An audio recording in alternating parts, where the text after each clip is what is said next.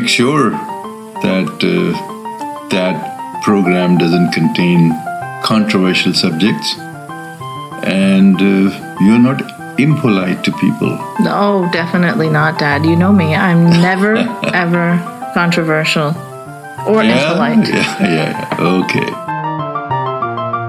Welcome to Conversations with your lovable, never pisses anyone off, ex-Muslim host Aina, keeping it non-controversial.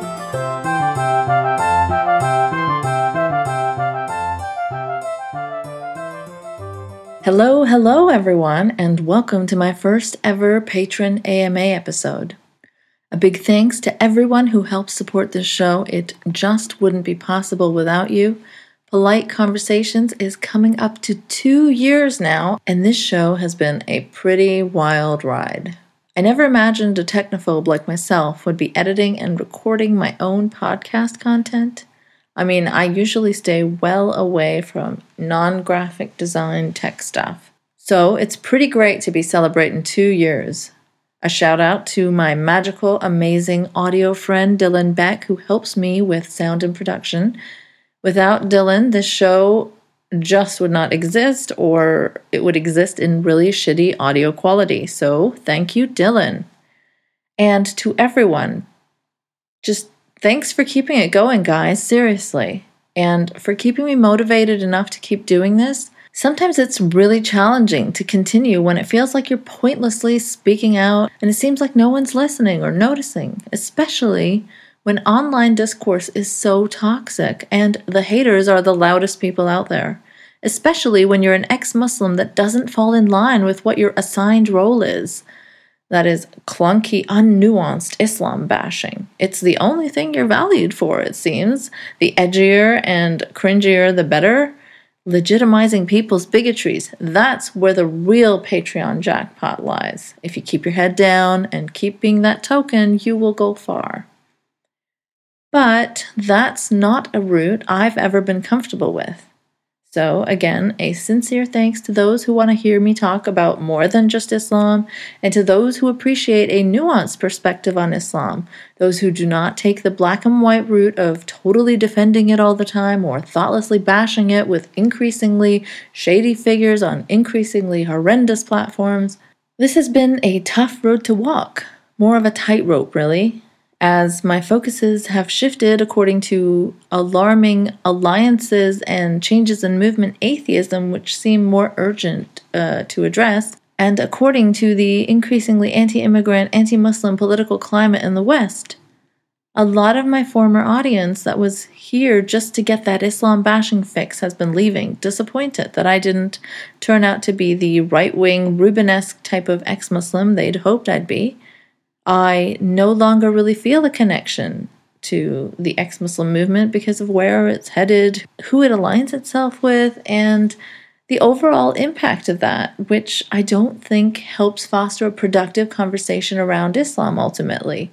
Not to mention, my speaking up about right-wingery and movement atheism has been rather unappreciated by people who would prefer to look the other way when the regressiveness is happening on their side of the aisle.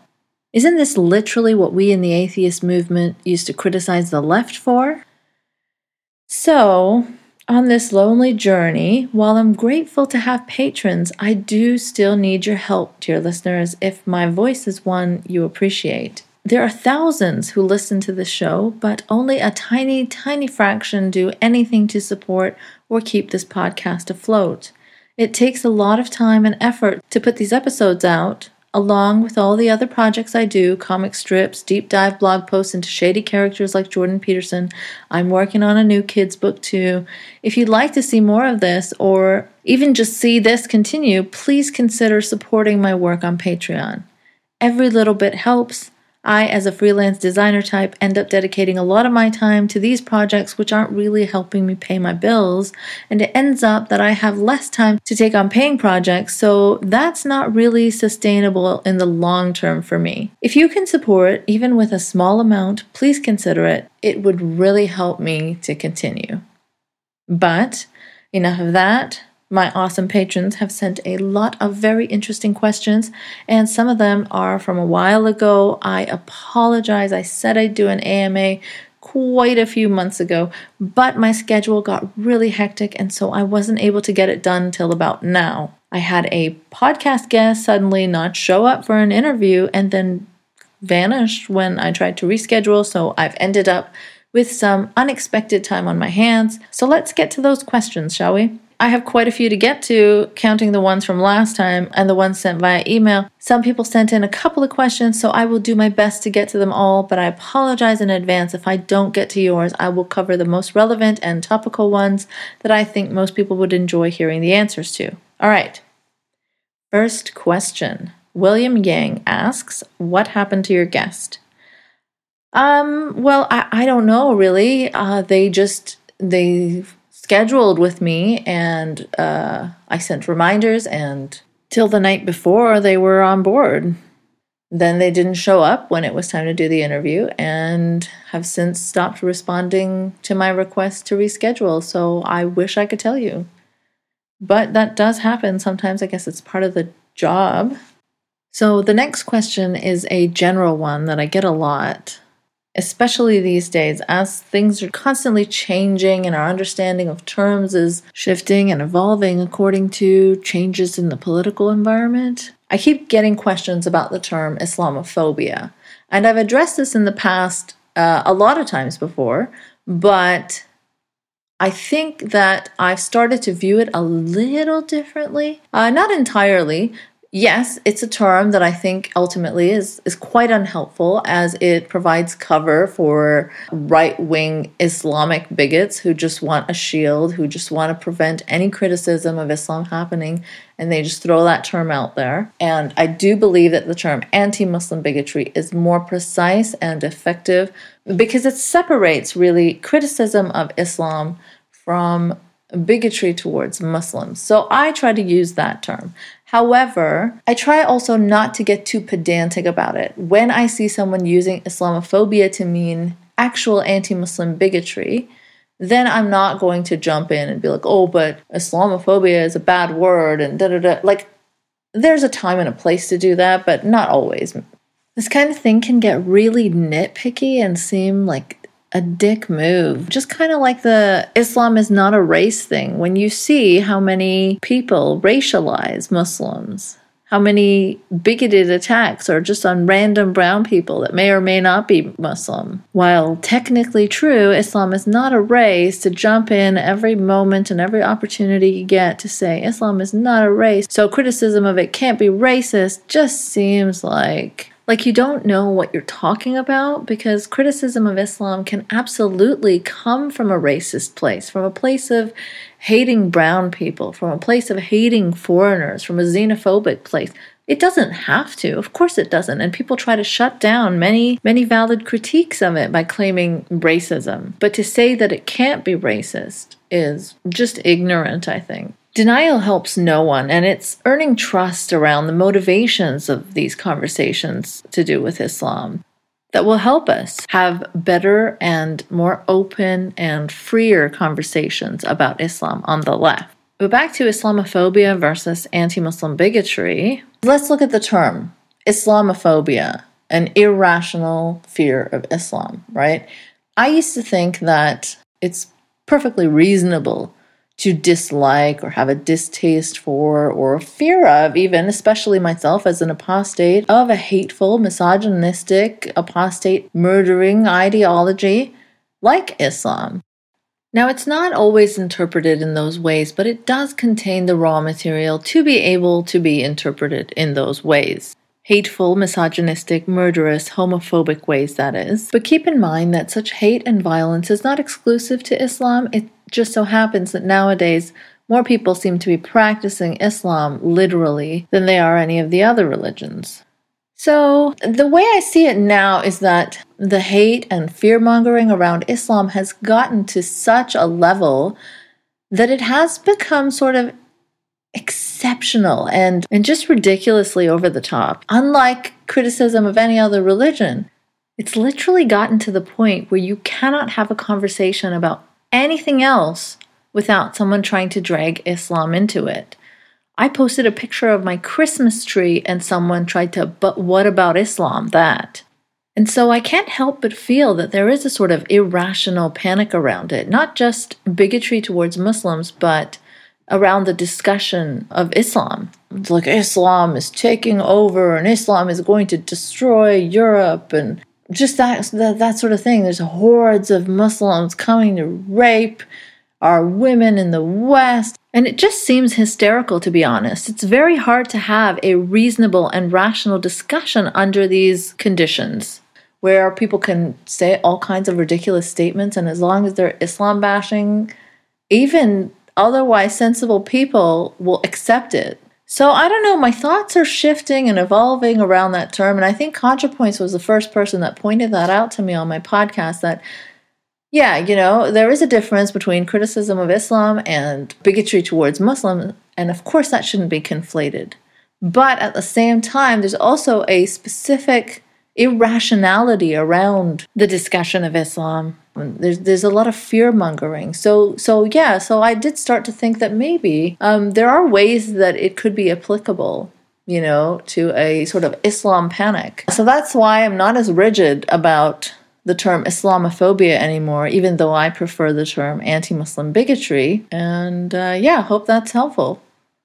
All right, next question. Thomas Swords asks, what is the best approach for interviewing Jordan B. Peterson, given his truly regressive worldview and quite sinister ideas, but also understanding how sly he is at evading tough questions? How can he be exposed so that those on the left who don't consider him a serious threat wake up to the fact that he is, in reality, a dangerous man?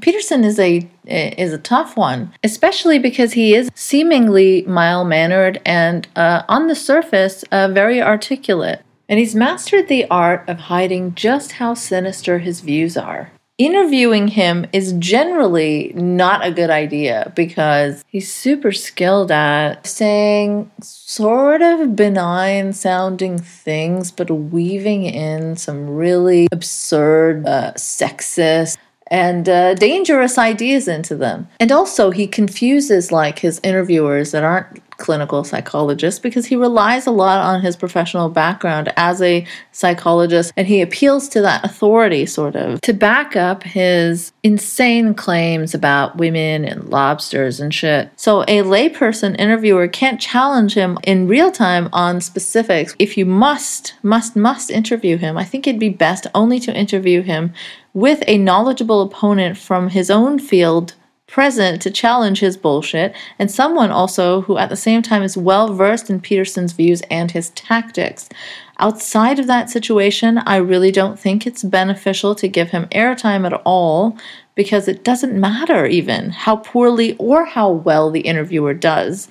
His cult-like following, which is massive, is in denial even when he makes the most outrageous, ridiculous statements, like the recent clip about him talking about not being sure whether men and women can work together, and how, women are hypocrites if they expect not to be sexually harassed in the workplace, but also put makeup on and wear high heels. He can get away with saying shit like that and his fans making excuses for it. Then he can say anything. It doesn't really matter. We're in a post-truth era. Facts don't matter. I mean, I never thought I'd see the day when Christian, fundy, Salafist bullshit would be smuggled into the atheist scene so easily, and prominent figures would prop it up. But here we are. People just want to hear what they want to hear, and they're going to double down, triple down.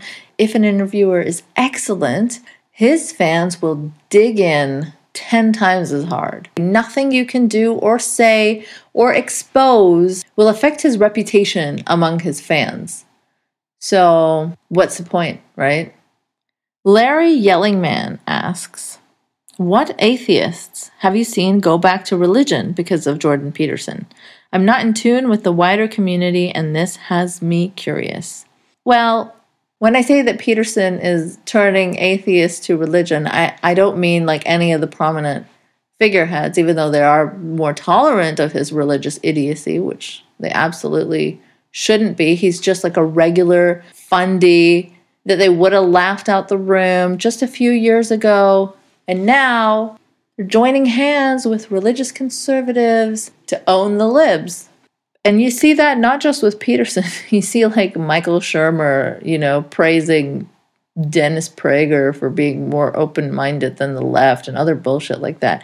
But if you look at my posts, I've written about 3 posts on Peterson, and I think at least 2 of them contain examples, just random examples I've seen from Twitter and people making YouTube videos of turning back to religion. So yeah, I've included a lot of screenshots. I've included a bunch of screenshots of more prominent figures in the atheist scene praising him and not at all being critical of his absolutely ridiculous ideas. This is a very depressing reality. Anyway, I'll include the links to my posts on him in the show notes, and you can have a look at all the various screenshots I've found in my online adventures. Now, to continue the Peterson theme. Someone wrote me an email with a question about feeling very alienated from the left and put off by the wokeness contest, as he put it. Having gone through a divorce and just feeling down lately, he finds himself more and more enticed by characters like Jordan Peterson. His email was fairly long, so I'm not going to read the whole thing. I will just read some selected quotes. And I will admit that sometimes open hostility to people in or perceived to be in privileged groups turn me off. White cishet bro here, so I check all the boxes, LOL. Honestly, the constant berating, holier-than-thou nature of the rhetoric wore me down and also made me feel like shit personally. So in response, I got off Twitter, left the left book groups I was on, unsubscribed from all the leftist podcasts I supported on Patreon, but yours, stopped watching leftist YouTube, and took my already low participation in real-life leftist activism to 0. Not only that, but I'll even admit to listening to some Jordan Peterson in the last few months. I know he's an alt-right wolf in sheep's clothing, and I appreciate your recent article on him, but honestly, I feel like shit, and yes, my room is a fucking mess, and I needed him to tell me to clean it. Dating nowadays is miserable. I hold no hopes of getting married again, and I've been totally listless and lost since the divorce. I want to come back to the left, but I'm just fed up with it, and I don't know if my personal sanity can take it. How can we reach out to lost young men like me and stop us from going over to the dark side? Oy, well, firstly, look, I'm very, very sorry that you're going through a shit time. It's not easy to go through something life-changing like a divorce, and dating can be very complicated. It can feel overwhelming, so I get that.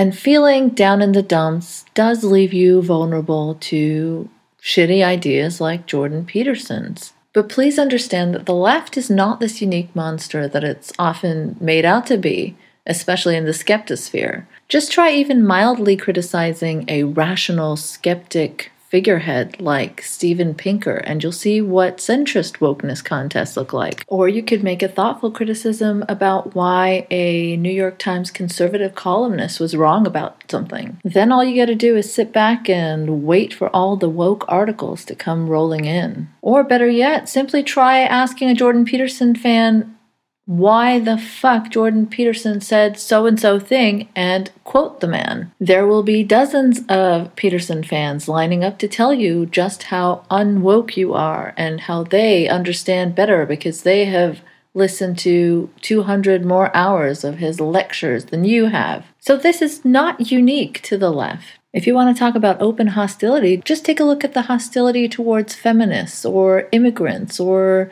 people of color on various parts of the right, on the anti-SJW side of things. Look at the hostility towards trans people. Look at the hostility towards the left in general. And the left can suck sometimes, it's true. I mean, in every group, there are people that suck. You're not going to find a perfect space where there will never be friction anywhere on the political spectrum, I think.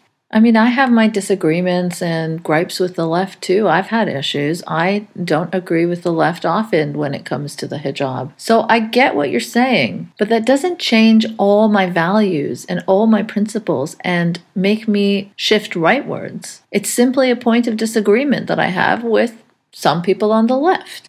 Now, if you're feeling burnt out by activism or just engaging constantly in toxic online conversations, that's completely understandable.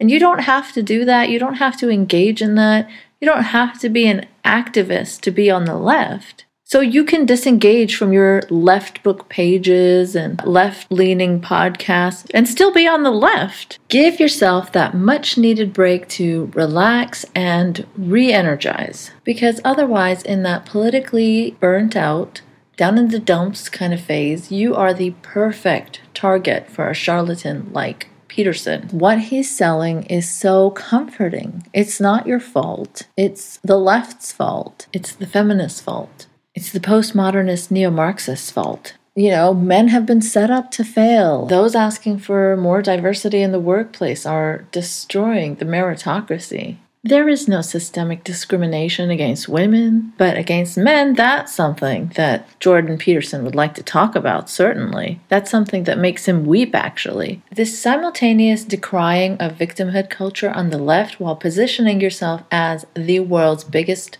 victim is something that Peterson excels at. He tells you you've been treated unfairly all along, and then he offers some feel-good, self-help advice about cleaning your room, pulling yourself up by the bootstraps. It's not really his self-help stuff that is so insidious. It's the things that he weaves in with it. There is a pretty disturbing ideology behind that stuff, and also there isn't much intellectually there if you really try to unpack his bullshit. It's often Deepak Chopra-esque nonsense. Here's a recent tweet of his. He says, "If you try to be good, you might be good and sometimes happy. If you strive to be happy, you are unlikely to be good, and you will rarely be happy either." So what I guess I'm trying to say is, you don't need to go in alt-light directions to get basic inspirational cat poster stuff. Now, I know the left doesn't make it easy. It asks you to look inwards. It asks you to examine privilege. These conversations are uncomfortable. And it may feel like people are blaming you for things that are totally not your fault. But I assure you, a lot of these concerns are resolved by understanding what the conversation around privilege actually is about. It doesn't mean that you don't matter, that your opinion doesn't matter, that your pain and suffering do not matter. I want you to know that you are a valued and important voice. Of course, there are overzealous and bigoted lefties trying to police this at all the wrong times. But as I said earlier, there are shitty people in all groups. Don't let that put you off the entire left and let that change your values. Having some sort of privilege does not make you a villain. And I'm sure there are plenty of leftists that be willing to tell you the same. It's unfortunate that that's not being communicated properly, and that's something perhaps the left can work on, is to get the message across better. There are people with all sorts of different kinds of privilege, and you can actually embrace that and use it for the good.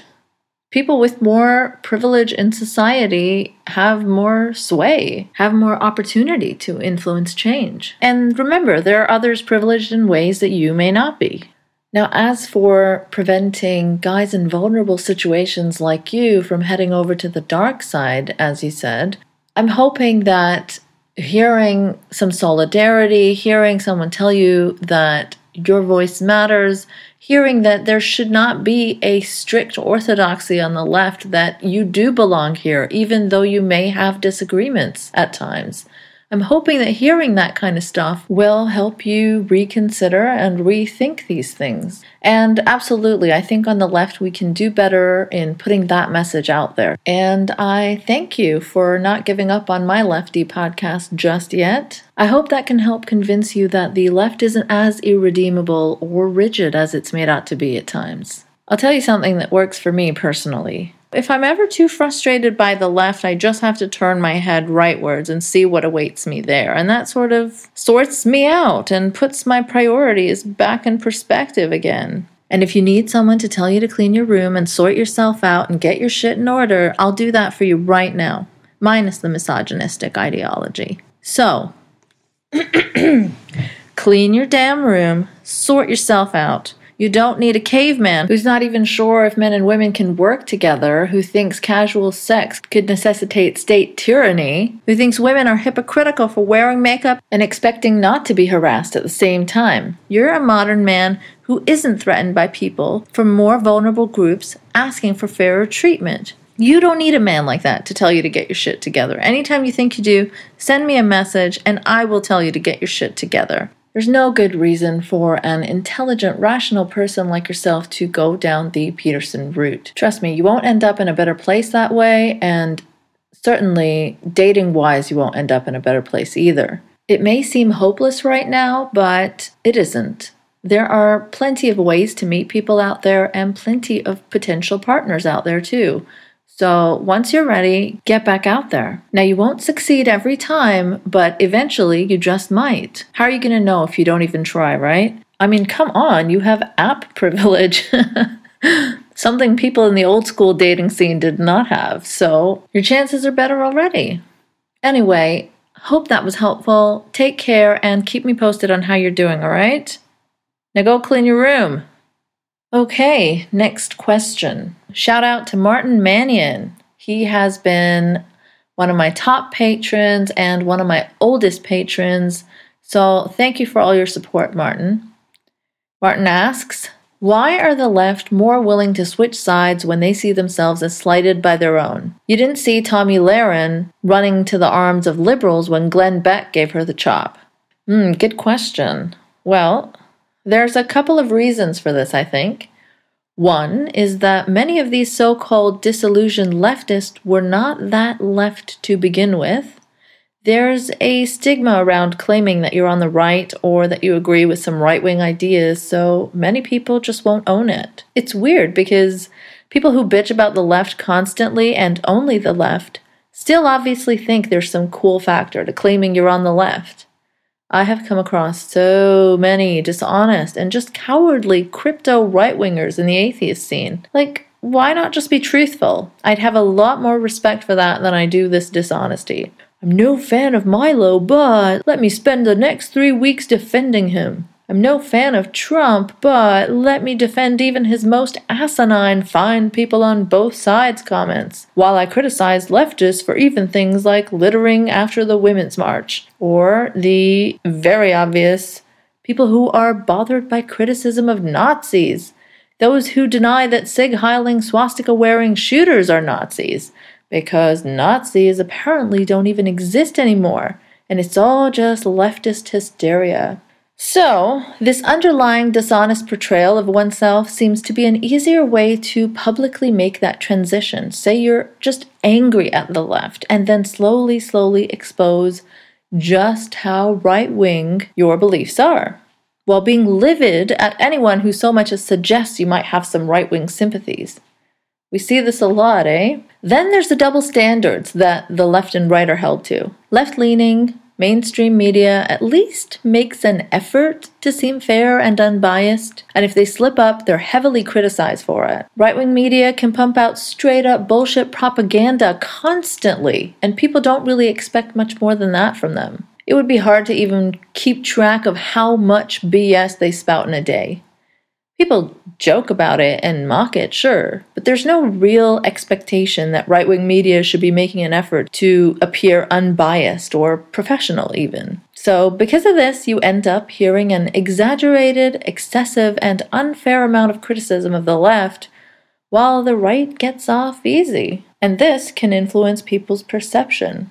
And finally, the rewards in turning publicly from left to right are so great. Being an ex-leftist a la Rubin opens up so many right-wing doors for you. So many speaking engagements, appearances on right-wing media, and a lot of funding too. I don't think there are remotely as many rewards in being a right-wing person turning leftwards. The left is structured to have a lot more disadvantages in that way. Principles, those darn things, really get in the way.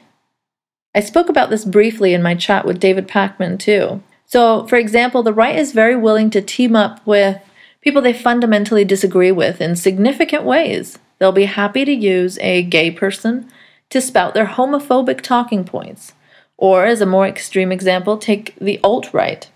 They too are happy to use people of color to advocate for a pure white ethno-state. It's absurd, but there it is. The left doesn't do that. In the Islam-critical skeptic scene in particular, we see the perfect example of this kind of thing. If you say the things the right wants to hear and are willing to look the other way from subtler forms of bigotry while exaggerating issues with the left, people's pockets open right up for you. Your Patreon swells. Large platforms open up to you. You get so much prominence, book deals. There are just so many incentives to shift right, while the left doesn't offer those incentives for people who speak out against the right. They expect people to do that from a place of basic decency anyway. So, to sum it up, I think there's 3 main reasons. Number 1, people are dishonest about how left they start off. Number 2, the double standards that the left and right are held to. Number 3, the incentives. It's a really hard thing to resist, especially if you want to criticize Islam, because the left may not welcome you and you'll have to work for their trust. You'll get fewer platforms, lesser funding, less prominence. It's just so much quicker to make a name for yourself by advancing a right-wing agenda. If you're an Islam critic. Take Maajid Nawaz, for example. I don't think he started off in the Islam critical scene as someone who would go on Sargon of Akkad's show to promote himself and mock people as being LOL triggered for being rightly critical. He didn't start off as someone who would be fine touring with and legitimizing people who think Islam is worse than Nazism. I remember a time when he would even use terms like Islamophobia and call out bigotry in less obvious forms than he does now. But what happened? I don't know, really. It's a spreading sort of Rubenism, to be honest. Claim you're on the left, but are disillusioned by the left. Make a name for yourself by pandering to the right. And as the incentives for right-wing pandering grow, so does the number of people who shift. And if people would like that to change, please support content creators who recognize and oppose this sort of thing. And that concludes my long-winded answer to your question, Martin. Ian Bushfield asks, what's your daily life like? I'd be curious to hear if in your day-to-day interactions people assume you're Muslim, or what your perspective on racism in Canada is at a personal level. In my daily life, to be honest, no one ever thinks I'm of Muslim background. Unless I'm at a Pakistani extended family event, then they know, obviously. Even though there are rumors in the community that I worship Satan. I'm not even joking about that, really. It's died down now. But when I was in uni, such rumors did actually exist. But boy, if you want to see awkward, you should see me at an extended family gathering. I stick out like a sore thumb, especially if it's a time my mom has convinced me to wear traditional clothes or something. It just feels so wrong on me, or maybe that's just how I feel internally, but I'm always wishing that the ground would open up and swallow me whole at those things, so I don't have to make awkward small talk. My aunts will come up to me, the obvious weirdo, and be like, "Aw, see? You look so nice in traditional Pakistani clothes. You should wear them more often." And I know they're just doing it to make me feel at ease, but it makes me feel even more conscious. But outside of family stuff, people can never really tell my background. I've gotten Italian, Greek, Mexican. Even though I'm pretty South Asian looking in my features, I guess their mind doesn't go there because of piercings and tattoos, pink or some other unnatural SJW colored hair. So usually this is how it goes. Someone gets to know me. Eventually we talk about how I'm an immigrant. They ask where I immigrated from, and I say, Saudi Arabia. And then I look forward to their inevitable what the fuck face. It's quite fun, actually. They look so confused at that moment, and they're like, are you Muslim? I usually say, by background, yeah, but not by belief. I'm non-religious. And then there's more confusion because people associate being of Muslim background with the stereotypes you see in the media. Devout, hijabi, etc. So it's a satisfying feeling to sort of challenge the stereotype in my day-to-day life. One time, in university, actually. Gather round, kids. This is a good story. I agreed to be a prop in my friend's marketing presentation, which was on stereotypes in advertising or something. And this was back in the day at the height of my goth phase, so I dressed pretty extreme, I'd say, on a daily basis. I think moving from Saudi Arabia to a place where I was free to express myself in any way I wanted resulted in me wanting to partake pretty heavily in a visually striking sort of subculture, something that was the extreme opposite to being made to wear a burqa by the state, my personal fuck you to morality police. It took a few years to get out of my system, to be honest, and I don't think it's fully out even yet. But yeah, so I used to spike up my turquoise and purple hair into this crazy do, and we're talking like individual spikes were over a foot tall. It's a good thing I'm not too tall myself because I would have had issues getting through doorways. So yeah, I was usually adorned in fishnet corsets, knee-high platform boots, dog collars, spikes, and tons of black, of course. So I agreed to wait outside the room as she gave the first part of her presentation, and she was telling the class that she was going to bring someone in and she wanted them to visualize what I'd look like from details that she would tell them about me. That I'm a woman who grew up in Saudi Arabia, I dress in all black every day, and then she asked people to say what they think I might look like. And many said that I probably wear a burqa, I'm probably conservative, wear a black scarf over my head, and that was my cue to walk in with my dog collars and fishnet. And you could hear the collective gasp of the whole class and the professor too. It was hilarious, actually.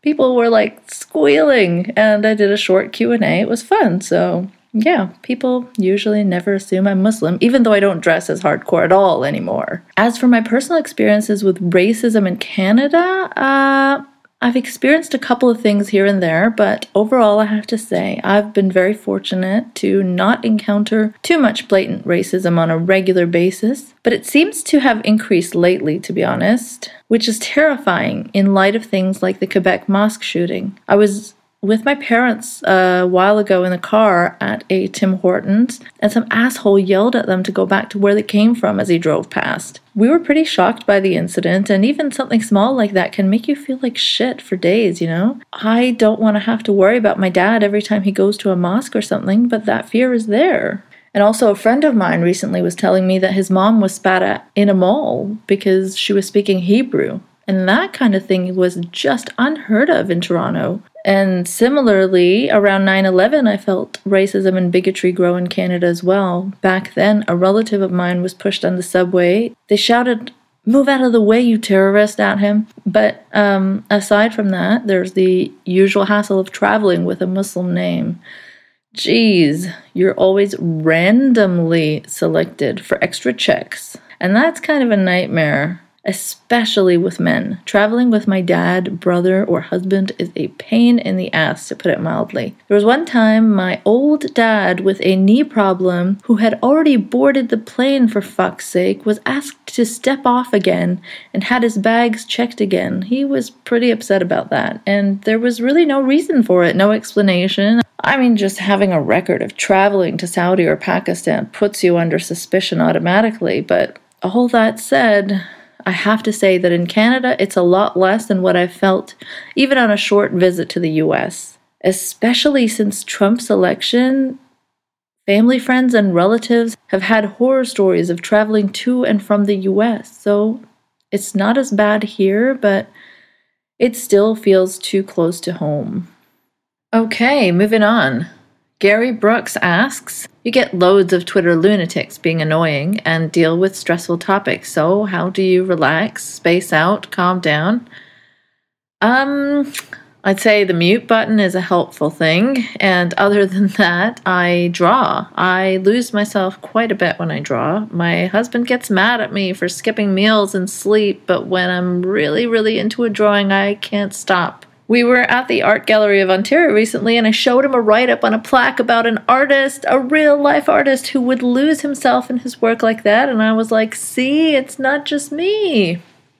And also, I enjoy cooking. I'm both alone and with my husband too. So some wine, some music makes cooking dinner a very relaxing, Twitter detoxing experience. A nice way to forget about death and rape threats that you've received throughout the day. I thank you for that question, Gary. It was nice and light and easy. I needed that. The next question is from Mary. She says, "Hello, I grew up in an area with a very large Amish community. Amish women wear modest clothes and head coverings. Why do you think people focus on Muslim women in regard to modest dress, but not the Amish?" This is a good question, one I get a lot actually. So I think there's a few reasons for this. Firstly, I think Muslim women are scrutinized more for the simple reason that it is a foreign thing. They're an easy target for xenophobes and bigots. But also because it's more extreme. Amish head coverings are not nearly as extreme as some of the conservative Muslim ones from what I've seen. When it gets to the point of face covering, I think that is just incredibly off-putting to many people, and rightfully so. It's pretty antisocial and makes basic human interaction harder than it needs to be. Not to mention the level of misogyny they're associated with is like extreme theocracy level stuff. Of course, Amish women have it bad too, but the baggage around Islam is just at a different level. Then there's also the reason that Muslims are a much larger group than the Amish. Here in Toronto, for example, I've rarely come across Amish women, maybe like twice, whereas I've seen conservative Muslim women more times than I can count. To an extent, this depends on where you are, obviously, but generally speaking about large cosmopolitan cities in the West. Of course, this is no reason to harass them or bother them, but it's one explanation for why people are more fixated on them than Amish women, because they're more visible. And some of it is also pushback against making Islamic modesty a praised symbol of diversity, as was done, for example, in the Shepard Fairey poster of the woman in the U.S. flag hijab during the Women's March. Some people let the pendulum swing too far on that, of course, so instead of fair and reasonable critiques, you end up with frothing at the mouth outrage at the mere sight of a hijab in the media. So while no one should be personally hassled or bothered for their modest dress, as much as we may disagree with it in principle, I don't think Amish modesty is something to romanticize or praise either. You see less pushback against it because you also don't really see the left championing them. And then there's also the fact that Islam is in the headlines every day. Things to do with Islam are heavily politicized. People have a lot of feelings about Islam, fair or unfair. Visibly Muslim women, I guess, serve as a reminder of all those feelings and bear the brunt of it, unfortunately. They end up being targeted in some incredibly nasty ways, and this is why I try so hard to bring nuance to my criticism of the hijab. But people are looking for easy answers. Either every instance of a hijab in an ad is bad, or every instance of it is great and feminist, when in reality it's just not that cut and dry. Hope that clarifies things. Okay, next we hear from Bicho Marafado. What would your dream interview be, but only with living people? I had to think about this quite a lot, actually. So I've narrowed it down to 3, and I'm going to start with Margaret Atwood. I haven't read Handmaid's Tale yet, but I intend to soon, and watching the show was a very intense experience for me. There are so many weird parallels to life under Sharia that I just love to talk to Margaret Atwood about that as an ex-Muslim. And also, I remember during the last Canadian election, we had this big controversy around the niqab, the face veil, where a woman refused to take it off in court for her citizenship ceremony, and it's an issue that I found myself completely at odds with the left on. Margaret was generally supportive of the woman who wanted the right to wear her niqab in court, and was sharing articles that I disagreed with quite a bit, if I remember correctly. But when I tweeted a link to her, a blog post of mine with a different perspective from my experience as a woman who grew up in Saudi Arabia, she was very open-minded and even tweeted a link to my blog. So all of that stuff I'd love to discuss with her. I mean, it's odd to me that you can write something like The Handmaid's Tale and also be on the side of what boiled down to criticizing the niqab as bigoted. So, yeah. And another would be Malala. I would love to talk to her because she is a personal hero of mine, a Pakistani I'm so proud of. I'd love to hear more about her hopes and dreams for Pakistan, her plans for the future. I'd want to talk to her about how her horrendous, violent experience with religious extremism has motivated her to sort of turn it into momentum to do so much good. I don't know if she'd discuss this, but I'd also like to hear from her how the awful hate she gets from conservative Pakistanis and the conspiracies that surround her, saying that she's a Western agent or whatever. I'd like to hear how all that affects her. And the last one, I'm going to say Kumail Nanjiani from the show Silicon Valley and the movie Big Sick. I love him, honestly. He's another Pakistani that makes me very proud. He's such a great secular Muslim role model, too. Very, very funny. And he does not at all go that right-wing pandering route.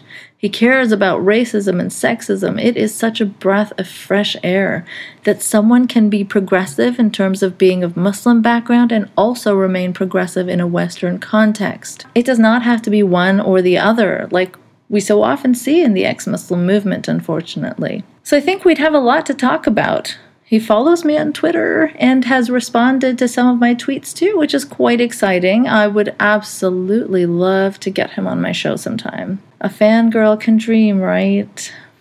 Okay. John Hammond asks, on a Sam Harris podcast with Fareed Zakaria, Fareed made a plea regarding the sensitivity of the majority of the world's 1.6 billion Muslims to criticism of their faith, arguing that they were born into the faith and, as such, it is an unquestioned aspect of their identity. While I agree that Islam needs criticism, I'm struggling with how we can address Fareed's concern. Or do we? Islam absolutely needs criticism, but it needs to be done effectively for it to be heard. Especially right now in a Trump era in North America, discussing Islam is a pretty tricky subject. You have to take precautions so as not to empower the wrong kinds of people with your criticism, and if you want it to resonate and have impact on the ground where it's most needed, you have to walk that line carefully. I've been a non-believer for a long, long time, but I haven't really had a community to relate to on that disbelief for much of that time. So in that sense, finding Sam Harris long ago for me seemed like finally someone mainstreaming just how ridiculous religion is.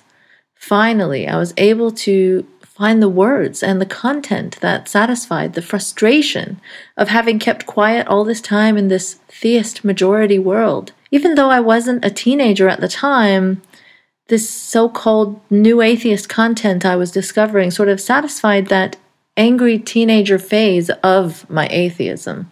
But as the political climate has shifted around us, I'm seeing that this vocal atheist ideology isn't shifting or evolving accordingly. It's still stuck on the same memes, the same focuses, with the same intensity, no matter that there are larger and larger numbers of far-righters latching onto the same sort of anti-Islam talking points. There's no shift in strategy. And this ultimately gives Islam criticism less credibility in the mainstream, as people don't want to touch a topic that's empowering the far right with a 10-foot pole. And I don't think in the atheist movement enough precautions or pushbacks are being made towards the right and far right. In fact, anti-left, anti-SJW stuff is creating some strange bedfellows. So, lately I haven't been really finding myself on the same page as Sam Harris on many topics. Islam is certainly the main one, but it's so much more than that too. You know, the SJWs on campus destroying free speech narrative, the left-caused Trump narrative, and on things like BLM and the Me Too movement as well. I find myself further and further away from Sam politically, so I don't really listen to his podcast anymore, to be honest, but I listened to this episode so I could address this question. And Fareed is no hysterical far-left SJW. He, in fact, described himself as a classical liberal. I don't think he's familiar with the Rubens of the world tainting what that means. He actually said he was a right-winger in college, but even he talks in that episode very respectfully about how such critiques, like Sam's, are unhelpful and ahistorical and don't get at the richness of human experience, which is something I tend to agree with more and more now. I mean, Sam certainly captures the part that some on the left fail to acknowledge, that ideology can indeed drive behavior, and that is a big problem that needs to be acknowledged. But there's also more to it than that. It isn't so cut and dry. There are so many varied interpretations of Islam. Not all Muslims are even aware of the horrid verses and so on. There's a lot of illiteracy in poorer Muslim countries. Many don't even read scripture. They just memorize it. And also, many Muslims don't speak Arabic and so are taught to memorize verses that are quite meaningless to them, apart from they just know that this is what they need to be doing. I think to get to a point where Islam is watered down effectively in the way that Christianity has been in the West, I don't think that a reductionist view of it being irredeemable will get to as many people as a more nuanced critique would. And the alternative to that is not some horrible Reza Aslan-esque trying to shift the blame off of religion entirely type of thing. We don't have to go there either. The goal is not to protect people's feelings about their religion or respect Islam. The goal is to be convincing that you're not coming at this from a bad place so that more and more people, not just with the same politics as you, are open to listening to you. For example, championing open anti-immigrants like Douglas Murray is probably not a good look, or supporting Rubin, that kind of thing, Fareed explains to Sam that deeming Islam irredeemably violent is something that won't resonate with Muslims and will instead feed a sense of exclusion, marginalization, and feed hatred, and will do something profoundly unhelpful on the ground, which is so true in my opinion. This is why I find the anti-reform ex-Muslims so unhelpful as well. If you deem it irredeemable, what are the options left? Where's the hope, the call to action, and where do you go from there? To be fair, though, Sam has been supportive of reform and has said it's not realistic to think you can deconvert everyone. But the general talk around Islam in his circles very much gives the idea that it is irredeemable. And that just gets people's backs up, causes them to dig their heels in even further. When I think we could be making allies out of progressive Muslims and not just Majid and Asra types of progressive Muslims, who are sort of soft on the Western right, if not openly voting for Trump, this is not how we declaw an orthodox ideology, in my view. I do think now that movement atheism has missed the mark on this altogether. Sam also goes on to talk about how the left fails, lionizing people like Linda Sarsour, which is absolutely fair, I think. However, there's no introspection on how movement atheism props up harmful people like Jordan Peterson, Rubin, ex-Muslims who proudly proclaim Islam and Judaism are worse than Nazism, reformers who support Trump, Gad Saad. The list of terrible associations within movement atheism and with Sam himself is quite extensive. So I don't think there's any moral high ground left to keep going on about how the left is bad for doing this and not examining things closer to home. So, to wrap up your question, I do think we can address Fareed's concerns better with nuance and care in our discussions, especially in such a political climate with hate crimes on the rise. I don't necessarily agree with Fareed on the unquestioned part of their identity thing. Religious identity, I don't think, should be under any sort of protection.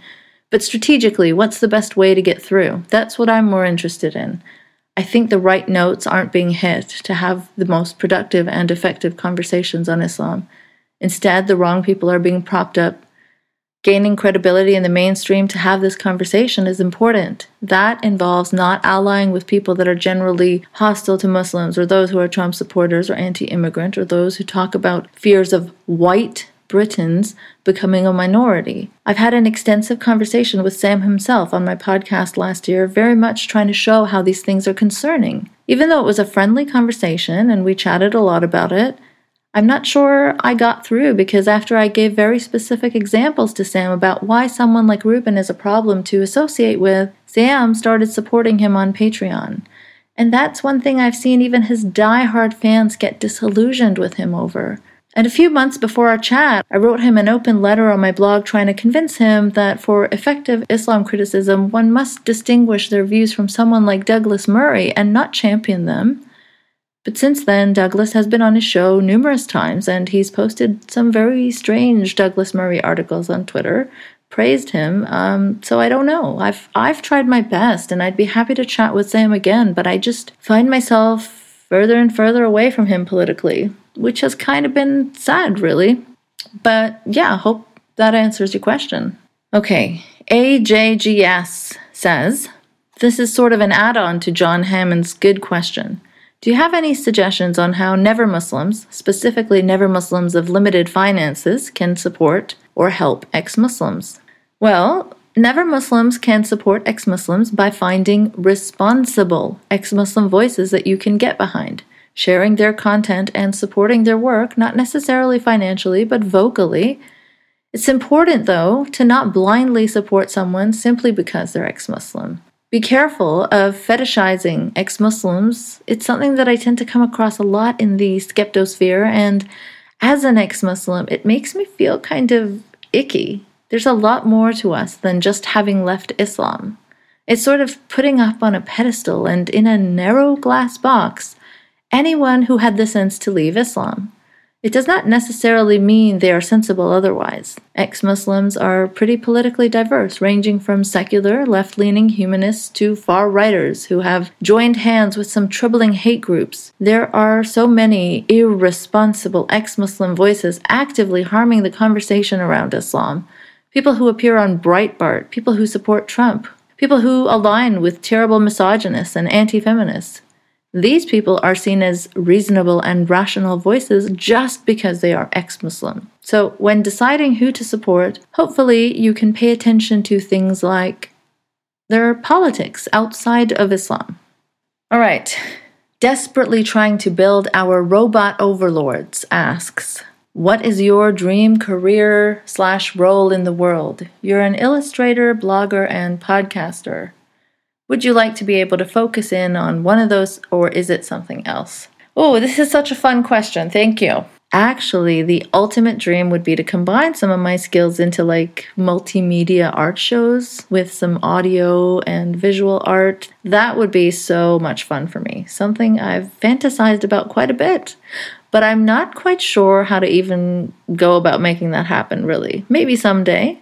I've had a couple of art shows under my actual name, but I think doing it under my anonymous persona would be even more fun as an artist. Maybe I could attend and no one would know it was me. A few years ago, I had a piece of art go viral in Pakistan, and it got picked up by some big names. It was appearing on TV, in the papers, draped on monuments. It was kind of fun to see my art all over the place in a city I once used to live, and no one knew it was by me except for my parents. And that was kind of exciting. Secret identity art is fun. Another question from Ian. What do you think of reasonable accommodations in Canada? Not the right-wing caricature, but the general practice of allowing people space to practice their faith, where it doesn't meaningfully impact on the rights of others. For example, a student being let out of class briefly for a prayer, or someone getting an exemption from a condo board rule to erect a religious structure. Is the alternative one law for all approach realistic, or does it further push minority faith groups underground? I think in terms of reasonable accommodations, it's very important for the request for accommodations to actually be reasonable. And I know that the right wing caricatures this a lot of the time and makes a big deal out of nothing a lot of the time. But for example, the whole niqab and citizenship court thing I thought was not reasonable at all. It is not unreasonable for you to be expected to show your face in a courtroom. It's a courtroom. They're not like asking you to strip down naked. It's just your face, just in this one specific situation. I think it's rather unreasonable to not make that accommodation yourself. As for prayer in school, I don't love the idea of prayer in school, but I don't think it's something to have a hissy fit over. If someone excuses themselves for 10 minutes for a private prayer is whatever. But what I'd have more of an issue with is, I have a friend that's a teacher, and she was telling me that the Muslim kids would all pray together and the girls would automatically stand in the back because, well, women religiously aren't allowed to be in the front. And I think that kind of women in the back thing to happen in schools is a real problem for me. So I don't know, maybe I'm a hard ass on this. But another example is like PE, in school. our PE uniform was black shorts and a school t-shirt, but girls from religious families asked to be allowed to wear sweatpants instead of shorts, and I don't think that's a problem or a big deal. It's not harming anyone else, But should religious parents be allowed to exempt their kids from sex ed class, though? I don't think so. It's the kids who end up suffering the most. So I'd say it really depends on the case, and sometimes it's the right making a big deal out of nothing, but sometimes it really is not a reasonable ask. So case-by-case basis, I suppose. All right, next question. Chris asks, what are your feelings on Imam of Peace, also known as Imam Tawhidi's recent plea for money due to security concerns? I can't decide if he's a con or genuine or both. His voice has been amplified by some I respect and some I don't. Can't decide if his voice is helpful or detrimental. Imam of Peace is a total sham as far as I'm concerned. It's embarrassing some of the supposed rational thinkers in our movement have supported, promoted, and signal boosted him, even going as far as saying he's refreshing, and why aren't most imams like this? This is what gives a lot of people the idea that he's worth listening to, even when it's quite obvious and increasingly so that an anti-Muslim, critical of his own scripture imam is not likely to be legit. He does nothing but pander to the far right. Now, granted, this question was asked weeks and weeks and weeks ago, so it may have been less obvious then, but by now, he's made appearances with white nationalists on their podcast to serve their narratives. He's lamented with Tommy Robinson that he's lost respect for London as a city because its mayor isn't a white man who knows the values and instead is a man of Pakistani descent. You name a right-wing bullshit cause and he's there. As I record this, he's going after a Parkland school shooting survivor, saying that his opposition to the NRA is misguided because he needs to apparently focus his criticism on Hillary and Obama, Democrats, surprise, surprise, who the imam says have sent guns to ISIS. I mean, fucking hell, dude. How many ways is this wrong in? I'm not even going to get into it all. But the basic thing here is this kid just survived a mass murder in his school. ISIS wasn't the one that did it. This is insensitive whataboutery and conspiracy bullshit at its worst. I have to say, though, that Imam of Peace is a good litmus test for what commentator has a sensible outlook on Islam and isn't completely ideologically blinded to the point of considering an anti-Muslim imam plausible. So I hope that helps. Moving on, Robert L. asks, what do you think is spreading this new center bullshit?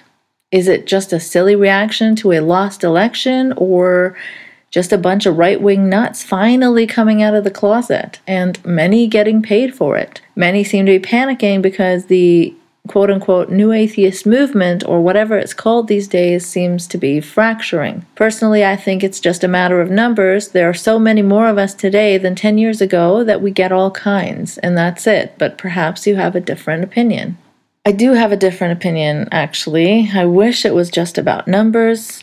And to an extent, of course it is. The more people any movement contains, the more likely they are to be all over the political spectrum and the more right-wingers you'll get. But what troubles me is the leaders and most prominent voices in the skeptic atheist movement are not at all ideologically diverse. If they were, then I'd say it's just about numbers and every group has its a-holes. But we're seeing that the more reactionary and right-wing voices in this movement, the more success it seems to have. The most prominent ones usually spout the same anti-left talking points. They join arms with and hold live events with some really dangerous people. They prop up bad right-wing ideas time and time again. So I think in this Trumpian climate, maybe it's just more obvious that these are not simply people on the left with genuine internal disagreements with fellow people on the left, but these are people happy to prop up the obvious right-wingers taking advantage of their criticisms of the left and left-leaning causes, with very little desire to distance themselves or to prevent the right from hijacking their talking points.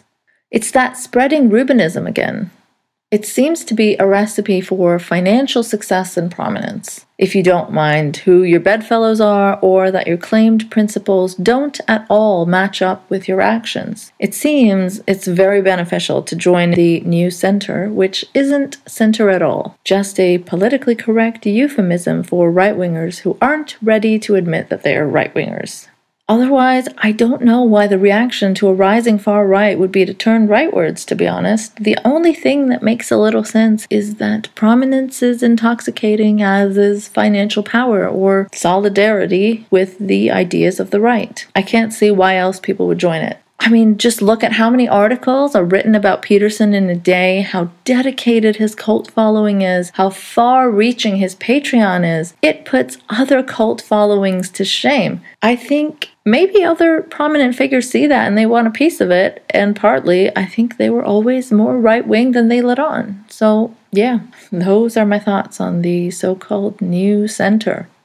Thomas asks, have your feelings about religion changed at all now that new atheism has become quasi-religious? I feel more kinship with liberal Christians, Muslims, Jews, and Hindus, other faiths too, of course, than I do with right-wing atheists. Does this mean everything has just been hyper-politicized? Is it Trump's fault? Even if it's not, can I blame him anyway? Yes. The recent trends in movement atheism, especially since Trump has come into power, have really given me pause and perspective. They haven't really changed my views on religion in the sense that I think religion is good now, or that I think atheism, as in a disbelief in God, is a bad thing now. Not like that, but I used to think that critics of new atheism were people that were just shitting on more vocal atheists, which I thought was really unfair. But now I think that movement atheism's overlap with right-wing talking points and figures is undeniable. I used to think calling it a right-wing movement was just a silencing tactic, but it's hard to ignore that there is a very clear ideology in movement atheism, and you're shunned if you step out of line. It's not just about atheism. There's so much else being smuggled in with it. Ironically, those who strongly oppose the idea of atheism plus seem to have embraced a form of atheism that comes with a whole lot more than disbelief in God, including anti-immigrant sentiment, anti-feminism, anti-diversity, anti-BLM, etc. Let's call it atheism minus.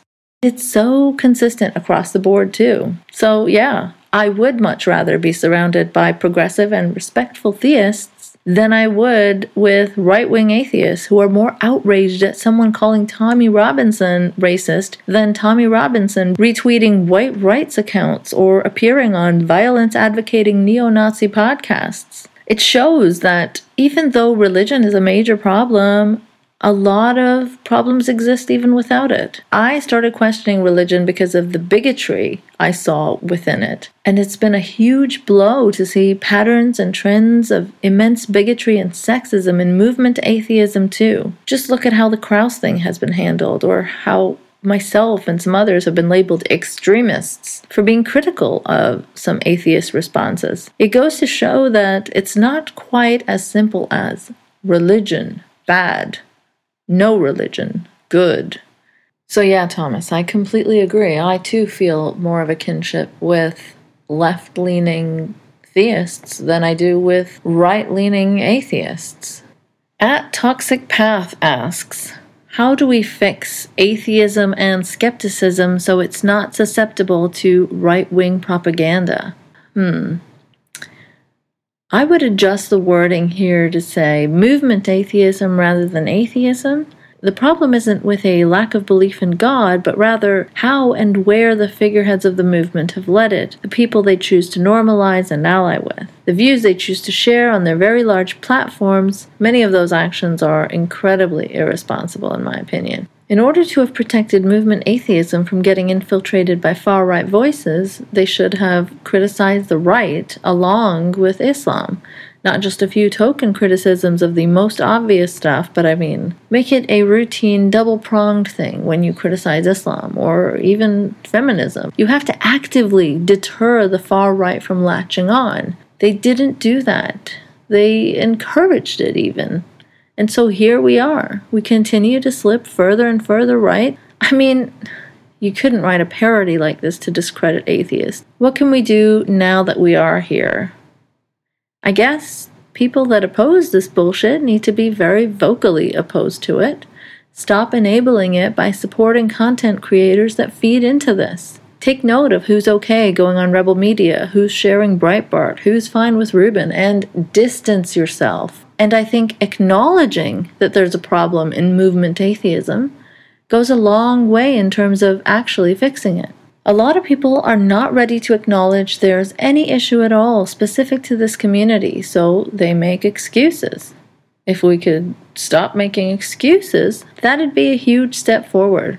Recognize that criticism of Islam and Judaism are entry points for anti-Muslims and anti-Semites. Such criticism happens in the atheist scene a lot, so that's how we end up with a bigot and Nazi apologetics problem. A problem where things like the Jewish question are surfacing again as if it were a legitimate question at all.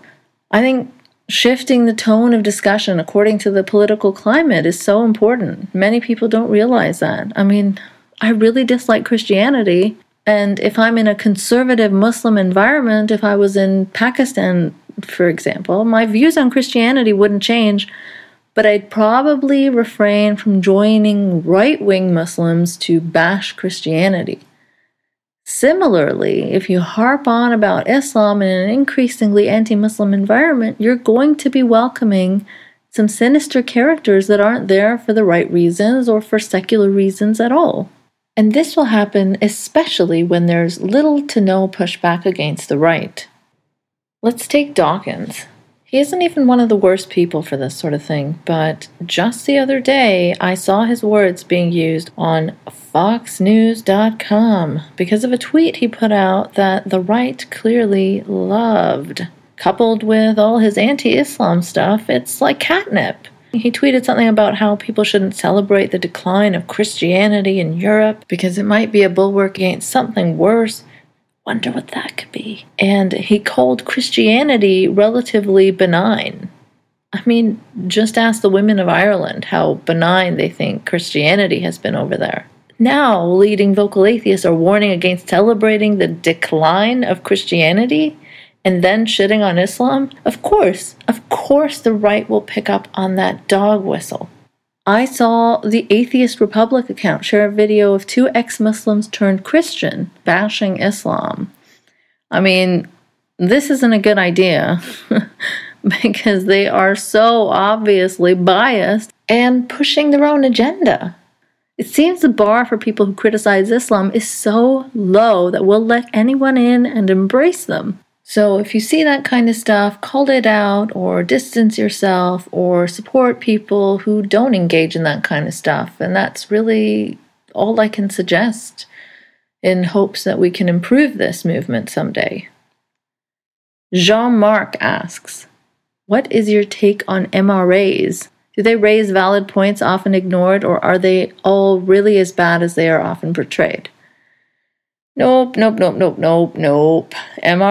raise about as many valid points as any other group standing for the rights of one already in power, so they're as legitimate as white rights groups in the West or Sunni rights groups in Pakistan, which is not at all, in my opinion. There are, of course, issues that affect men and should be looked at, but MRAs are busier spreading hate and undermining feminists than actually being concerned and campaigning for the rights of men. In fact, I see more feminists covering those issues than I do MRAs. My friend at Classical Liberal, ironic Twitter handle of course, put it best when he tweeted, "We're men's rights activists. We care about issues that affect men."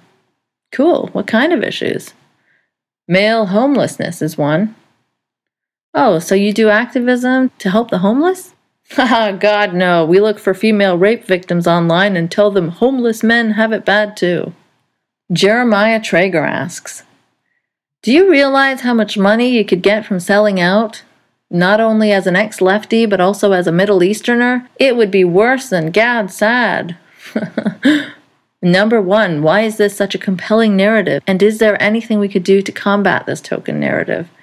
Number 2, if/when you do sell out, will us current patrons get anything out of it?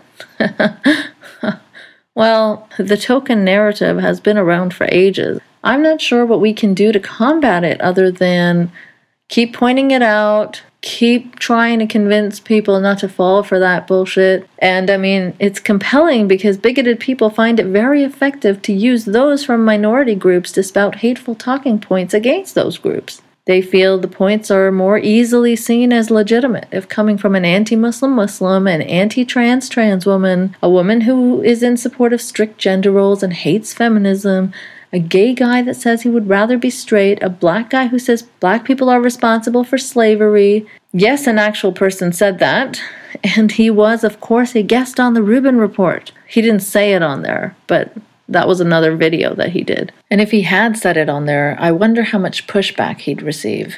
But you know, Rubin hates identity politics until he can use it to his advantage. Then it's all about how his guest is a black conservative or how he's a gay married man. Did you know he was a gay married man? He's so subtle with that point. It's hard to tell. They also like these views coming from token personalities because they can shield themselves from accusations of bigotry so easily. I'm not a transphobe. See? Here's my favorite trans commentator who just happens to echo all my points. Surely you can't think this trans woman is saying transphobic things herself. Why, that would be absurd. Ha ha. This is why people like ex-Muslims who serve the Rubin/Breitbart narrative. As depressing as it is for me, this has become one of the most popular tactics on the right in 2017 and 2018. And that's why we see intersectionality on the most extreme end on the alt-right too. Whoever is willing to promote their white nationalist talking points, they will embrace. For now at least. This is why we saw Tila Tequila welcomed by the alt-right with open arms. And this is also why saying things like, oh, I don't know how alt-right Milo can be because he's so gay and flamboyant is pretty naive or ignorant about how the current far-right works. Now, to answer part 2 of your question, if or when I sell out, will my patrons get anything? Oh, yeah, of course. I'll print you guys some t-shirts that say, "The Last Liberal" on them. Vladimir Alexandrov asks, are there any conservatives that you recently gained respect for after the election of Trump? By respect, I don't necessarily mean agreeing with their ideology, but the honesty of their character in dealing with Trump and the insanity of what is going on. Yeah, you know what? I do have a certain respect for some anti-Trump right-wingers. They not only criticize Trump, but they criticize the right for how it's been acting in this time. They criticize Fox News, and I appreciate seeing that on the right. It's so rare. I'm more than happy to retweet anti-Trump right-wingers to show that even they aren't buying this BS.